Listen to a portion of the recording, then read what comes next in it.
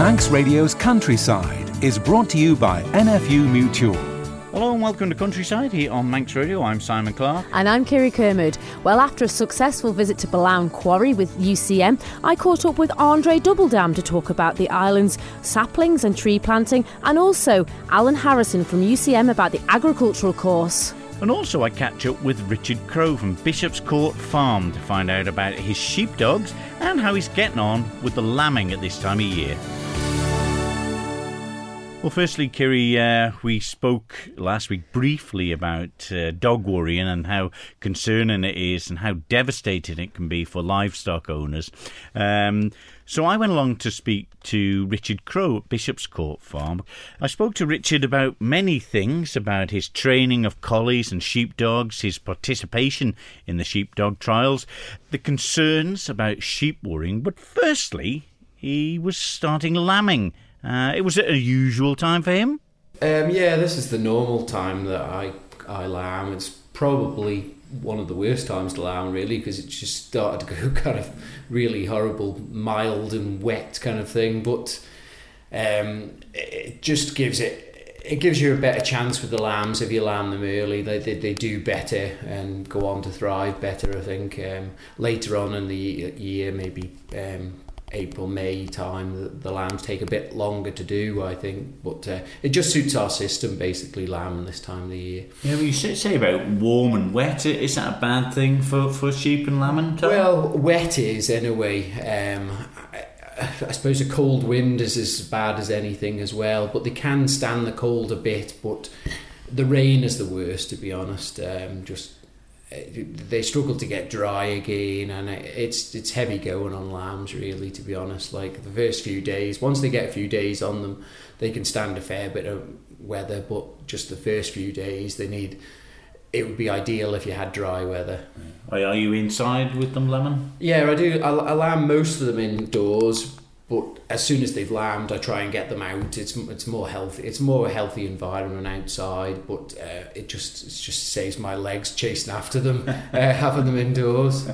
But you've got dogs, and you're renowned on the Isle of Man, Richard, for having really good, useful sheepdogs and the training of them as well. I mean, how is that going? Is this not the season yet for sheepdog trials, but your dog needs to work all the year round, I suppose? Yeah, they're just basically the dogs are just doing general work. I'm trying to just keep a few young ones ticking over, really, but it's very hard to be running sheep this time of the year. It's so wet, tramping them around a field, you're making a muck. It's too hard on them, really, to be honest. Like I just try to keep my younger dogs ticking over, and me more experienced dogs are just doing mainly just work. Yeah, I mean, when you're training them or getting them, they're good enough to come out and help with the sheep, is it good to have them paired with a more experienced one, or are they better kept away and learning on their own? Sometimes if you maybe have a weakish dog, maybe a young dog that's inexperienced, and maybe, especially this time of the year, sheep can be very feisty, and you've got to be very careful with these young dogs. If they get picked on by a sheep, like really buttered and stuff, it can sicken them a little bit. So maybe an older dog sometimes with them as a bit of a, well, shall we say, an enforcer, that, he's got a bit of backup, does help. But to be honest, I'd be wary of you using a really young dog on sheep this time of the year, because it can deflate their confidence, really. So it's mainly my older dogs that will be working this year, and I'll be just ticking kind of my younger dogs on, maybe just on training lambs or something like that. So you just got to be really careful with dogs. You can knock their confidence with a really defensive ewe. Well, we've heard a lot of talk and social media coverage of sheep and lambs being attacked by dogs. I mean, is that a worry when you're training sheepdogs, or collies mainly, I suppose, is it? Well, they're all, I mean, the breeding is in them to herd sheep, but they're herding sheep for a reason.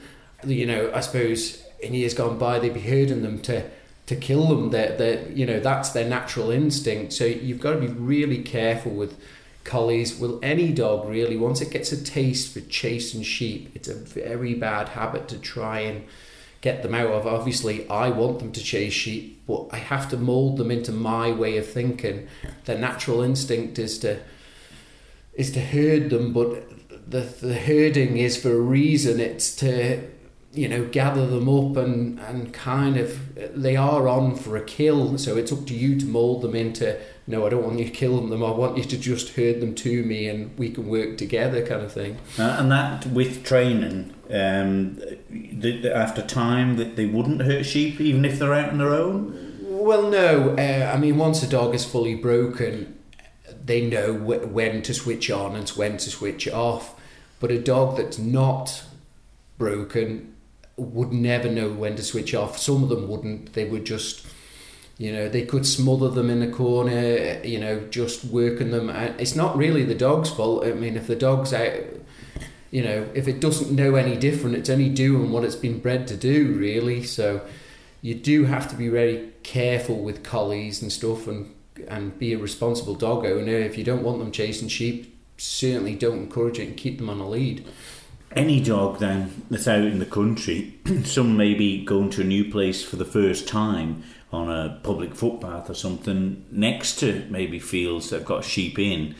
It must be so tempting for the dogs, as you say. It's a natural instinct in them, and even if you think, oh, my dog wouldn't do it, or they've never done it before, I suppose they're all capable of it. Oh, definitely, yeah. You've got to be so careful. Really, if you're going past a field of sheep, don't put your dog on the lead, because, as you say, everybody thinks their dog is wonderful, and I love dogs and stuff, but you just don't know with instinct and stuff in the dog. They could just take off, and you'll have a hell of a job to get them back. When I've been breaking young dogs and stuff, and you take them out in sheep on the first time, I could be there half an hour trying to catch them. They're working the sheep so hard, and they just... the excitement of it. Yeah, just the excitement of it and the enthusiasm.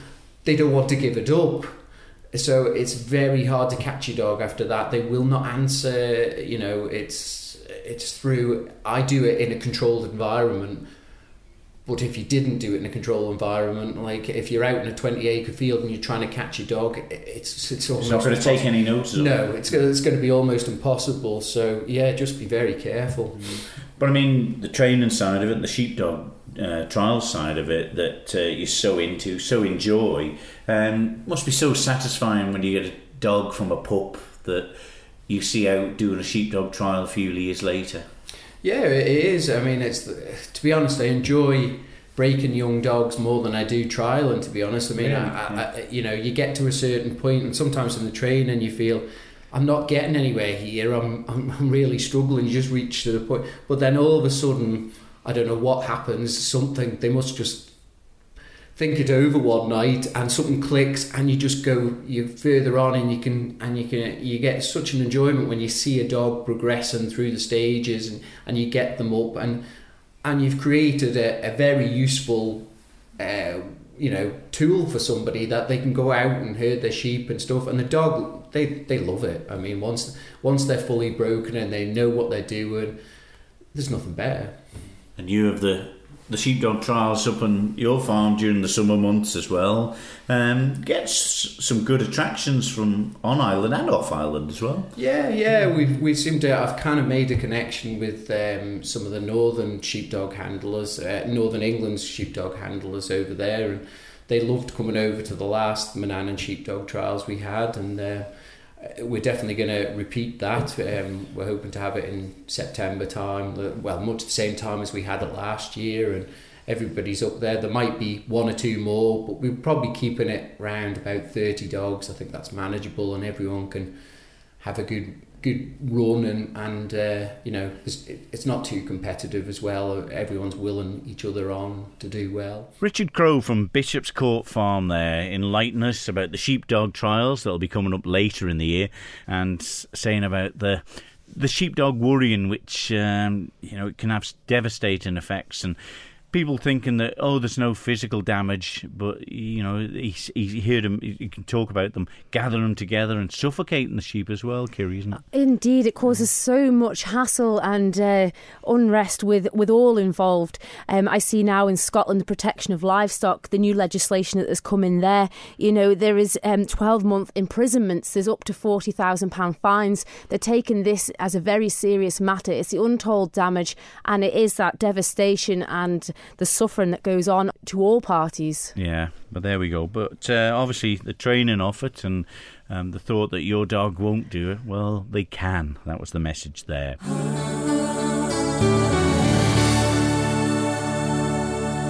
You're listening to Countryside here on Manx Radio with Kiri Kermode and myself, Simon Clark. But Kiri, on last week's theme, you've got another connection with it. Yes, after last week I popped along to Isle of Man College to catch up with Alan Harrison, who's running the horticultural and agricultural courses there. But firstly, I spoke to Andre Doubledam about last week's tree planting and how it went at Balaun. Andre, well, we had a great time at Balaun last week, and now I'm catching up with you again back at Isle of Man College. How did the day go for you? The day, well, it achieved all of its objectives. So we've got 200 or 300 trees planted, and it's created a sun trap habitat, and it's created a shelter belt. And I think it's created a very nice amenity. So quarries can be quite ugly places and quite noisy and quite dusty. Something that catches the noise, catches the dust, and provides a habitat. That's all good. That is really good. And when we were there, we had a lovely visit down to the old disused quarry, now habitat itself. Yeah, it's an area of special scientific interest, and quite deservedly so, because some of the rarest plants on the island occur there, plants like bee orchids. We've been able to reintroduce plants that have gone extinct there. So quaking grass, which has nearly disappeared from the island, has now been reintroduced there. They will only sustain themselves there if we can get sheep grazing on there. And the UCM have been able to fence it and make the habitat absolutely suitable for it. So the college students have facilitated this becoming a grazing habitat again. We'll get Locktons there because they are the most effective for that rough grazing and tackling the invasive species. Now, they wouldn't eat the plants that you've put in particular? Well, they will eat them, but what they'll do is they'll just prevent them from flowering. And every couple of years, we take the sheep off for a summer, let that flowering take place. But most wildflowers, they can take being nibbled and grazed year in, year out, and they're just waiting for that opportunity.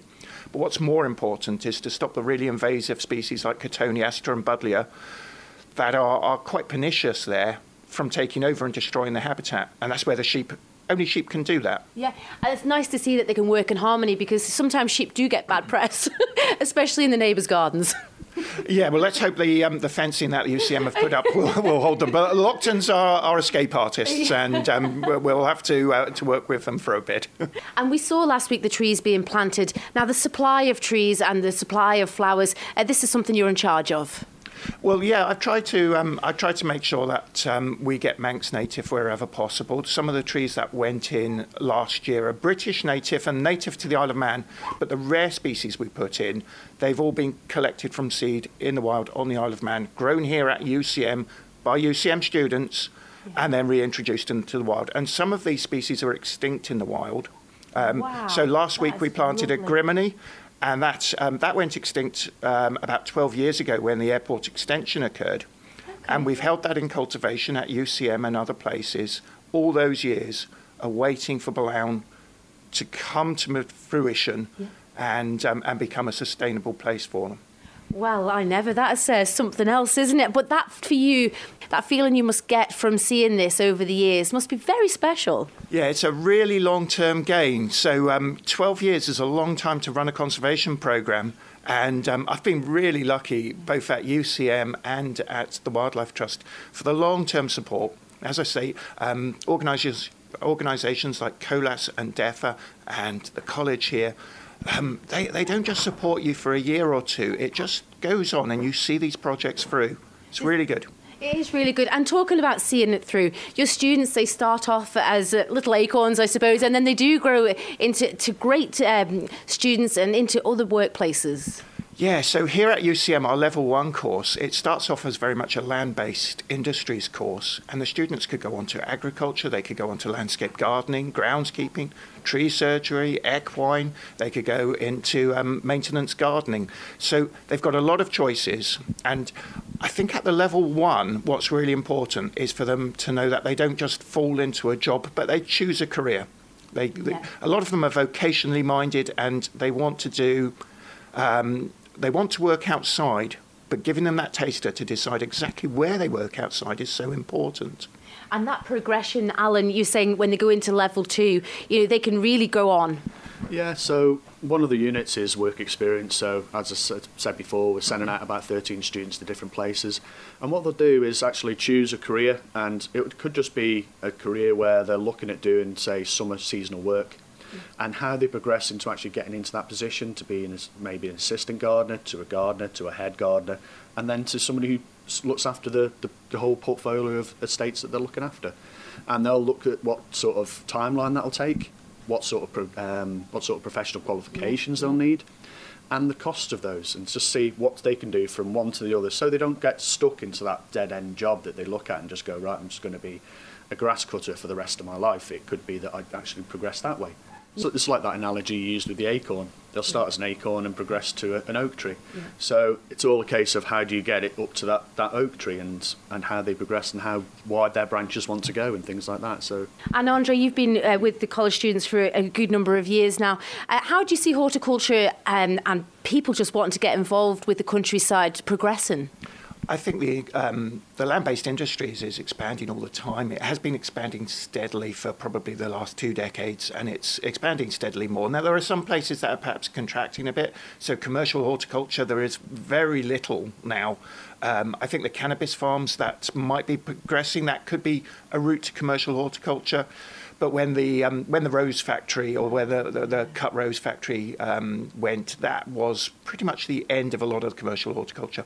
So that area is a bit more abound, but everything else is really just progressing year on year. It's getting more and more professional as well. And I think UCM have probably been able to help in this.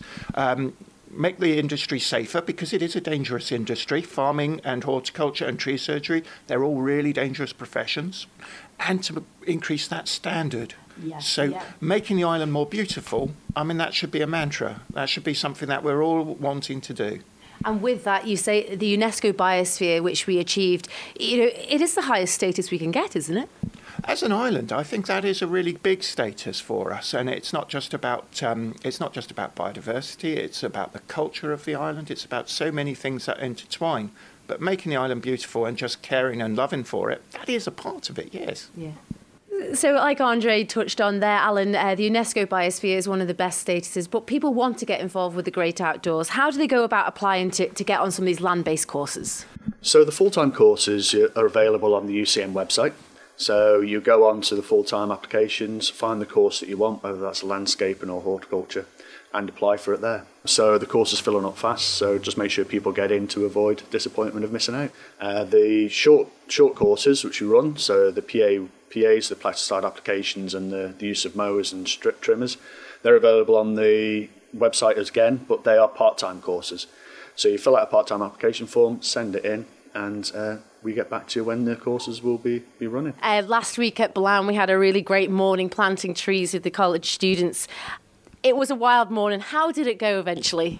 It went really well. So we got all 500 trees planted, which was really testament to the students themselves who really went for it and put them in. And by the end of the day, it was all planted up and ready to go. And I think everyone enjoyed the day because they were able to get to the end of it and just finish it and go, yeah, that's a job that I've done.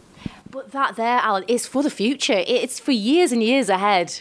Yeah, and being close to a footpath, again, it would be one of those places where somebody can just, a destination to walk past and go, look at those trees. I planted those 20 years ago. They could be going past with their children. 40 years, they could be going past with their grandchildren and going, that's something I did. Now, with horticulture, it used to be agriculture as well. Is this something UCM are keen to bring back to the fore? Yeah, well, it's never really gone away. It's just that the interest has to be there.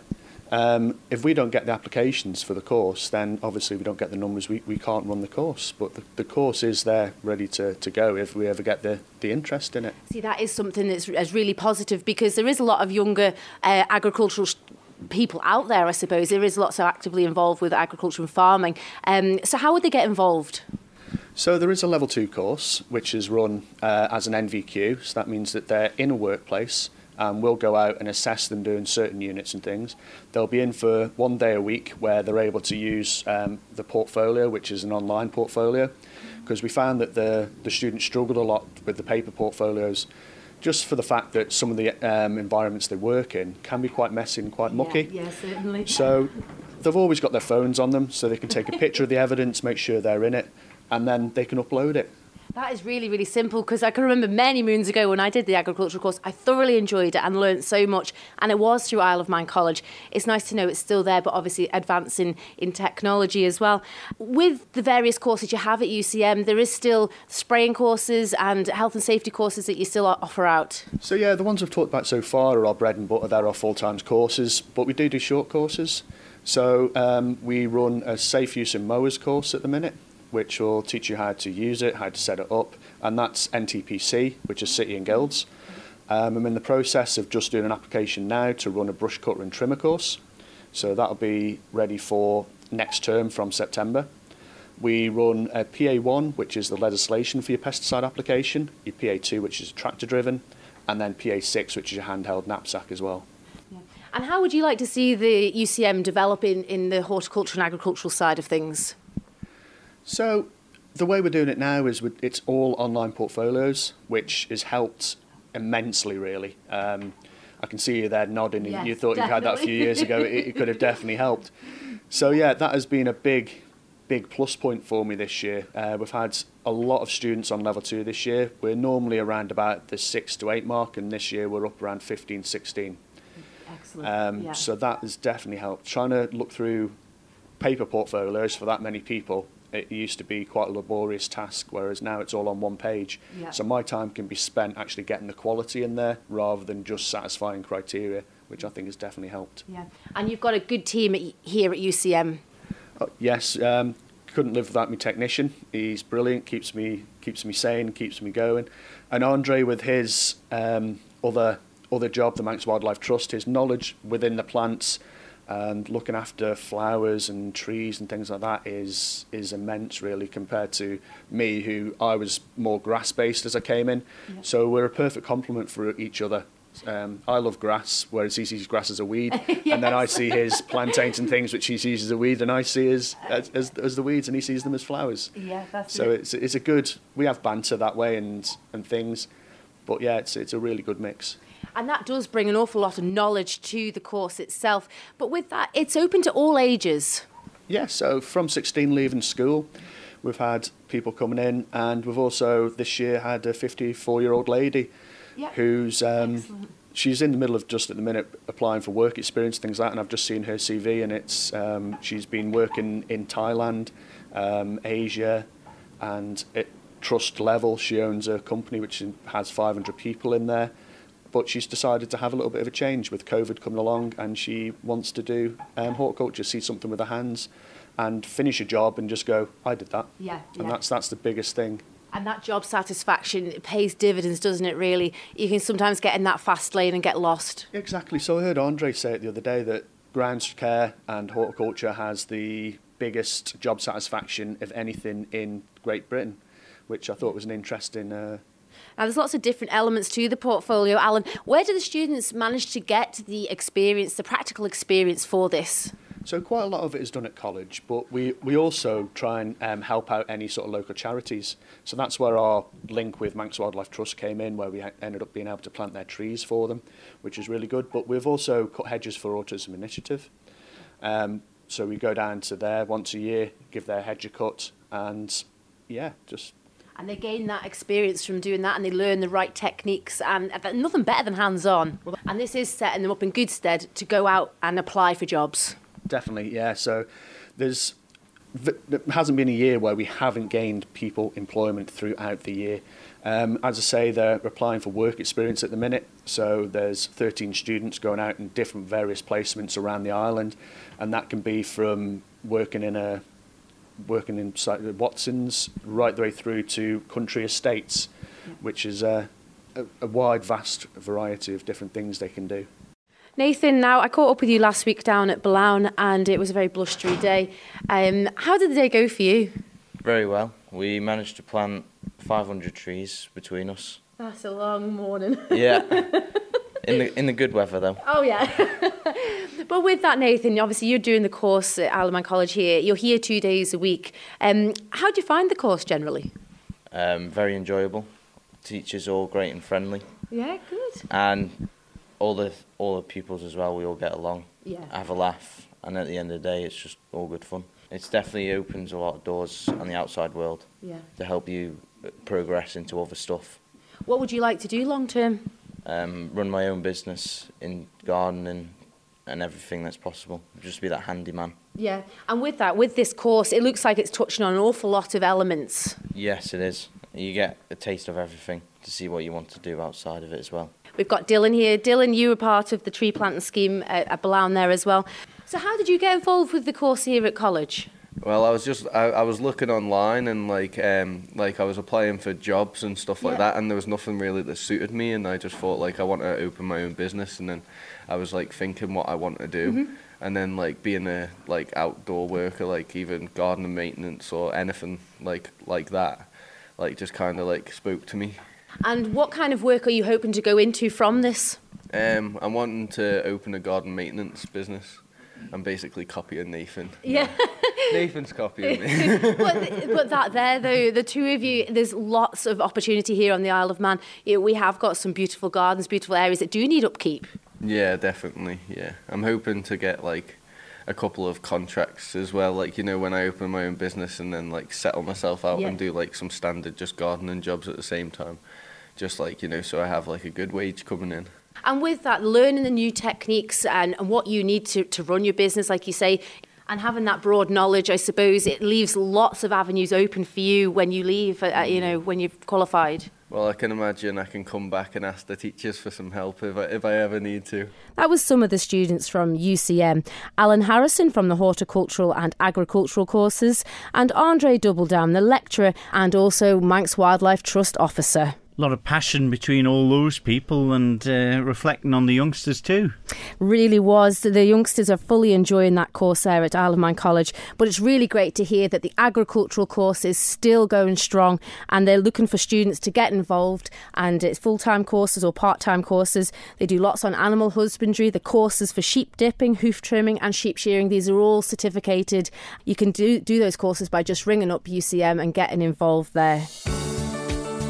You got a mention of something before we finish, Kiri? That's right, a busy Manx weekend coming up. We've got the World Championship bonnet competition out at St James's there in Dorby on Friday night, and then up to the Braid Hall for the annual Eisteddfod on the Saturday night. OK, we'll have to leave it there for this week's Countryside. We're back next week with more. So until then, from me, Simon Clark. And me, Kiri Kermit. We'll see you next week. Ta-da.